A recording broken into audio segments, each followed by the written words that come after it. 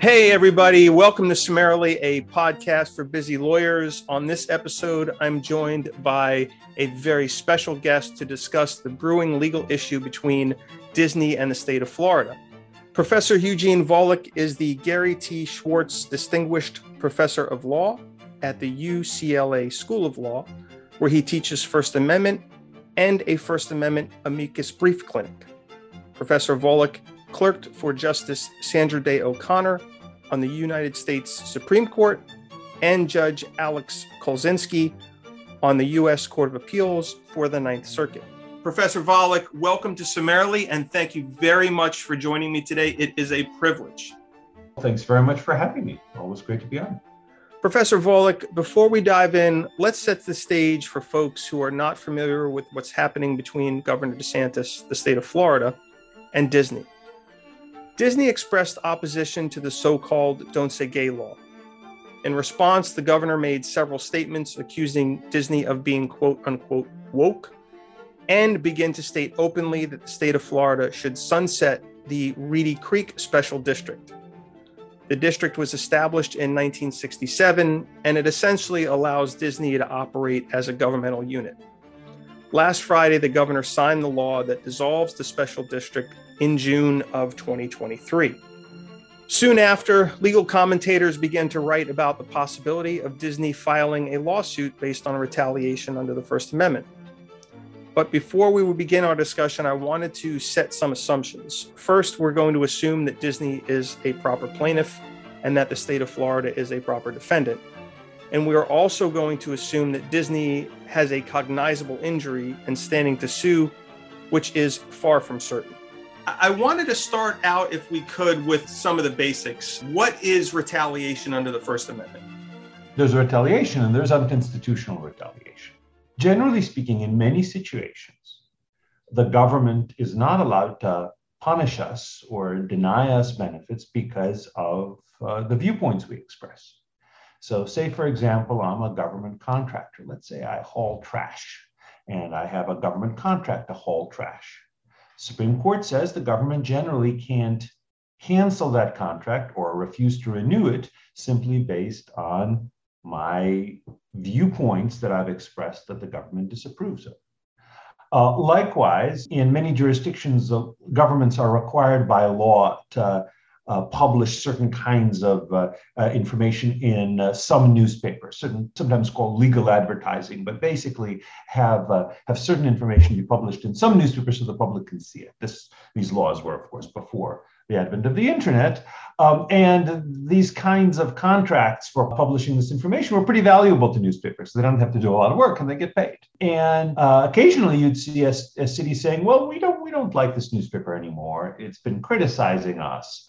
That is, say, elected officials, have been criticizing elected officials, so we're just not going to put this advertising in it. Well, courts have generally said that's unconstitutional retaliation. Likewise with employees. If you work for the government as, as a firefighter, and then you say something, the government can't just fire you just because it doesn't like what you're saying. Maybe if it's disruptive enough to the operation of the employer, maybe then you could be fired. But at least there's some pretty strong First Amendment protections there. On the other hand, not all retaliation is unconstitutional, right? Let's say you are a cabinet member in some state government, and let's say you were appointed by the governor. And then you say something that the governor doesn't like. You could be dismissed for that because that's politics. Or let's say you are a committee chair in a state legislature. Then you change parties. You have every right to change parties, but then your party, the one that made you committee chair, would say, well, we don't want you to be committee chair anymore. You'll be the ranking minority member with a lot less power. Right? So within the political process, this kind of retaliation against political officials is actually both normal and constitutionally permissible. This is just the tip of the iceberg. The big picture is even more complicated. Right. But basically, that's how the law treats retaliation. Much of the time, a retaliation for one's constitutionally protected speech is unconstitutional, but some of the time, it's fine. For purposes of this discussion, it's really important for listeners to understand, particularly people who are not lawyers, that on its face, the governor's comments and the subsequent actions look like retaliation in the common sense way that you would think of retaliation. But retaliation in the legal sense, as you just alluded to, is much more complicated. Or to be precise, not all retaliation is unconstitutional. Correct. So one way of seeing this, one argument you could make is, look, Disney's kind of like that trash hauler. It got a deal from the government, presumably a win-win deal. It's going to run this theme park, which is going to bring a lot of tourism and bring a lot of tax revenue. In exchange, it gets the special district. And it can't now be stripped of that deal because of its political advocacy. That's one way of looking at it. Another way of looking at it is to say that it's kind of like an appointed official. Mm-hmm. Of course, it's a corporation. It doesn't actually hold office as such, but it has been given this kind of political power through the political process. And just as with appointed officials who get political power with political process, it can be stripped away through the political process, including for political reasons. So that would suggest it's constitutional. And then there's a third way of looking at it, which is say, even let's set aside the political nature of the power that's being denied. It's being a special government district that's being taken away. What happened was it got a very special deal. It's not like with contractors where, there's always going to be a trash hauler and everybody is entitled to bid for it. And if you lose the contract, there'll still be another trash hauling contract. Right. Or with employment, where, again, it's presumably open to a lot of people. Or another example is tax exemptions. Right? Tax exemptions are just generally available, and the government can't then take it away from you because it doesn't like your politics. Rather, this is a very special deal that it got that, I've heard it say that a few other corporations have gotten in other parts of Florida, but still, it's a specialized deal, specialized program, in a sense, that the government can just abolish. Mm-hmm. And it's an interesting question. The problem is there's no precedent that's squarely on point in this kind of situation. And the analogies, either to the high-level appointed officials or to the ordinary contractors and employees, none of them is perfect. Right. So that's why we lawyers get paid the big bucks. So in addition to, or is there a different avenue or path forward for Disney? Is there a possibility that this could be viewed as a viewpoint discrimination case? Well, that's the first argument that I mentioned, to say, look, we're just like the trash hauler. You can't cancel the trash hauler's contract just because you don't like its viewpoint. You can't cancel the special district for us just because you don't like our viewpoint. That's their argument. Mm-hmm. But again, a possible response is, well, you're not just a trash hauler. We kind of appointed you to be sort of a local government.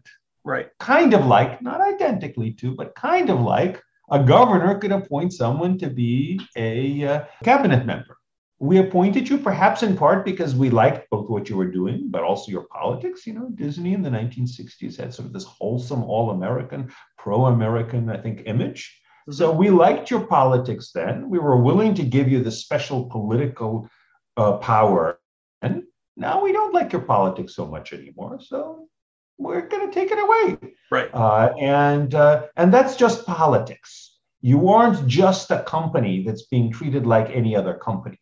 You are a company that was given political power through the political process. You could lose that political power through the political process. Correct me here, but if it were a viewpoint discrimination case, the courts would apply strict scrutiny. I would not say that. Why is that?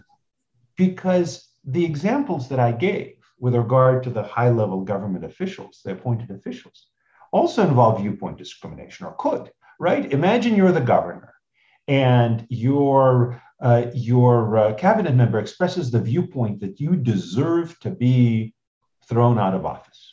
Mm-hmm. Or expresses the viewpoint that he used to be of your party, but now he's shifted. He says, my viewpoint now is this party that I belonged to when I was appointed is a bad party. I like the other party more. Or let's say he just expresses viewpoints that you think are bad politics. It could be allegedly racist viewpoints or anti-war viewpoints or viewpoints that oppose some policy of yours or viewpoints that alienate prospective voters. Mm-hmm. He can fire you. He can dismiss you from your cabinet position based on viewpoint. There's not a general First Amendment rule that says all viewpoint discrimination by the government is always unconstitutional. It is unconstitutional in many situations, in employment, in contracting, in administering generally applicable benefit programs like maybe tax exemptions and such, but not in all situations, right? Mm-hmm. But another thing, put another way, if you are appointed as a high-level government official, presumably you're appointed precisely because of your viewpoint, because you're the right party or the right politics, or you maybe because you endorsed this the governor in the last election campaign, right? So you could be dismissed because of your viewpoint as well. It's not just whether this was retaliation based on viewpoint, but whether it was the kind of retaliation based on viewpoint that is unconstitutional, or the kind of retaliation based on viewpoint that, because it's kind of within the political system, is permissible. If it were viewpoint discrimination, though, would that be analyzed under strict scrutiny? It's true that in those areas where viewpoint discrimination is generally presumptively prohibited, there are at least some cases that say that it's only allowed if it can pass strict scrutiny. Mm-hmm. If it's narrowly tailored to a compelling government interest. There are some other cases, by the way, that say that in those areas where viewpoint discrimination is generally not allowed, it's just not allowed, period. It doesn't matter if it's narrowly tailored to compelling government interest, if the restriction is narrowly tailored to compelling government interest, because it's just unconstitutional to discriminate based on viewpoint in those areas. So the real question isn't whether this restriction would or wouldn't pass strict scrutiny. It's hard to see how there's some compelling government interest that this kind of, the cancellation of this district, the repeal of this district is narrowly tailored to. The question is this the kind of government action as to which viewpoint discrimination is generally forbidden? Or is it the kind of government action in which viewpoint discrimination is part of ordinary politics? One possible analogy would be employment cases. If that were true, if we analogize under employment cases and we assume that this is a retaliation claim, can you explain whether or not the Pickering balancing would be the applicable way for a court to analyze this particular situation?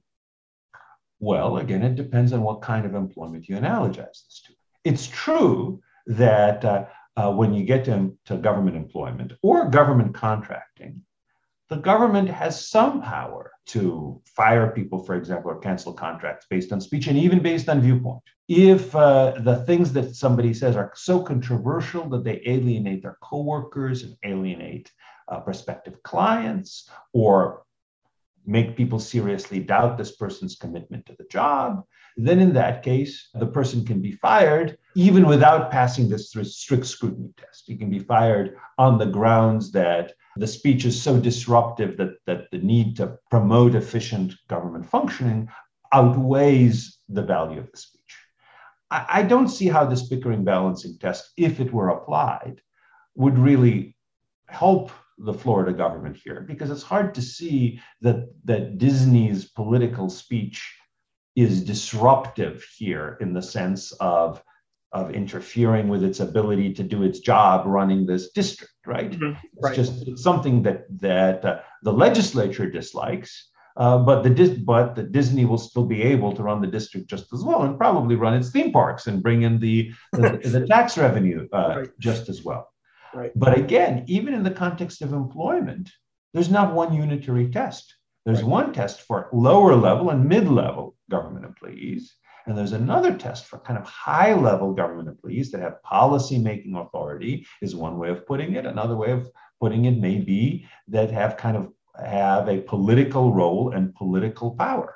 So a cabinet member is still a government employee, gets a salary paid for by the government, but the cabinet member can be fired just because the governor thinks that just doesn't like this person's politics. And a lower level employee can't be fired, generally speaking, based on that. So if you had to guess, how do you think a court would likely try to resolve this dispute? Do you think that they would, it's more likely they would look at this and analogize it to employment cases?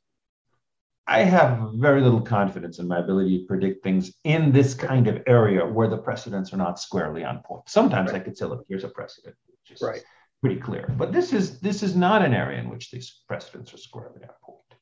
I'm inclined to say, if I had to guess, that probably a court would say, look, this is politics.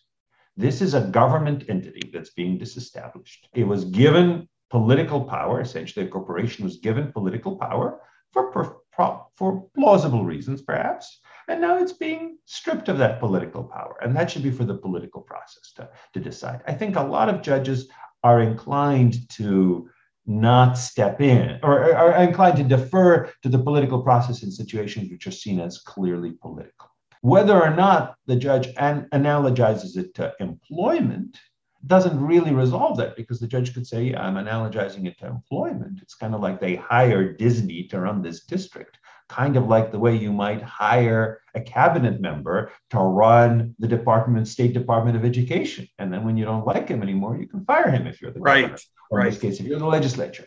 So I'm inclined to say that courts are probably going to defer to the political process here. But again, I don't want to overstate my confidence on this. I'm not completely confident or even highly confident on the subject. I know that in reading your recent articles on this topic that you also engaged in, I guess, what we could call, an exchange via articles with Professor Michael Dorf. And one of the ways that he thought this case could be analogized was pointing to the Bridgegate case. What did you make of that particular analogy? I think one thing that Mike Dorf and I agree on is that it's not really, that it's not clear what the best analogy is, that this is a difficult question of the precedents don't resolve. The Bridgegate scenario, as I understand it, is, let's say that in retaliation for the decisions of a mayor, political decisions of a mayor, the governor decides to cut off services to the mayor's constituents. Mm-hmm. I think that's bad. I'm not even positive that would violate the First Amendment. Even if it does, that's cutting off ordinary services, like, for example, cutting off access to a bridge.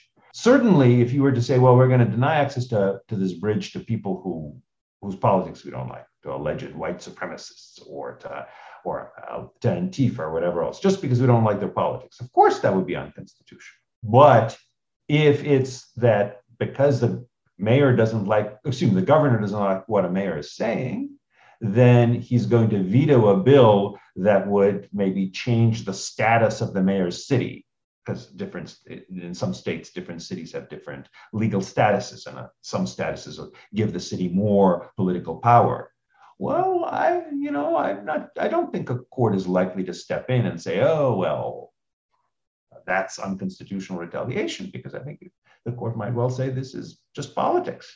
Likewise, I think there are a lot of situations where for example, a governor might support some new political subdivisions because he likes the politics of the people who are proposing them, because their people are of his own party, and mm-hmm. he would veto a bill that came from people from another party. It seems to me that would be constitutionally permissible as well. Where, if at all, does the governor's statements about Disney come into play in this case? Well, the governor can say whatever he wants, I oversimplify, but basically about whomever he wants. That is definitely government speech. But again, it wasn't just the governor saying things, it's the states doing things.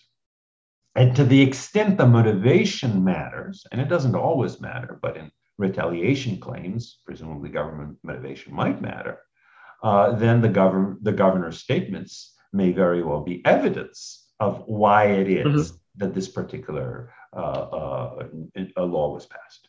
Well, Professor Volokh, I know you're very busy, and I want to thank you for carving out some time to speak with me today about this subject. It's gaining steam, I think, here in Florida, in the sense that I'm seeing more and more being written about it. And I guess we will just have to wait to see what Disney plans to do. Makes sense to me. Thanks very much for having me on. All righty. Thank you very much, sir. Okay. All the best. You too. Bye. Well, folks, before we wrap up today, I think it's important to point out that there are a lot of issues we did not discuss today with regard to how Disney v. State would play out in court. As I mentioned at the top, it is not clear that Disney has a cognizable injury, and we did not discuss what Disney would need to show in order to get past a motion to dismiss or a motion for summary judgment. And we also did not discuss what the appropriate remedy would be should Disney prevail. I hope to bring in a federal courts expert in the coming weeks to discuss these and other practical questions. But for now, we'll just have to wait to see what the mouse does. Thank you for listening, and please subscribe so you don't miss future episodes. Once again, I want to thank Professor Volokh for joining me, and I want to thank Chris Clark of Pendulum Productions for editing and producing this podcast. And please remember, folks, case law is one word.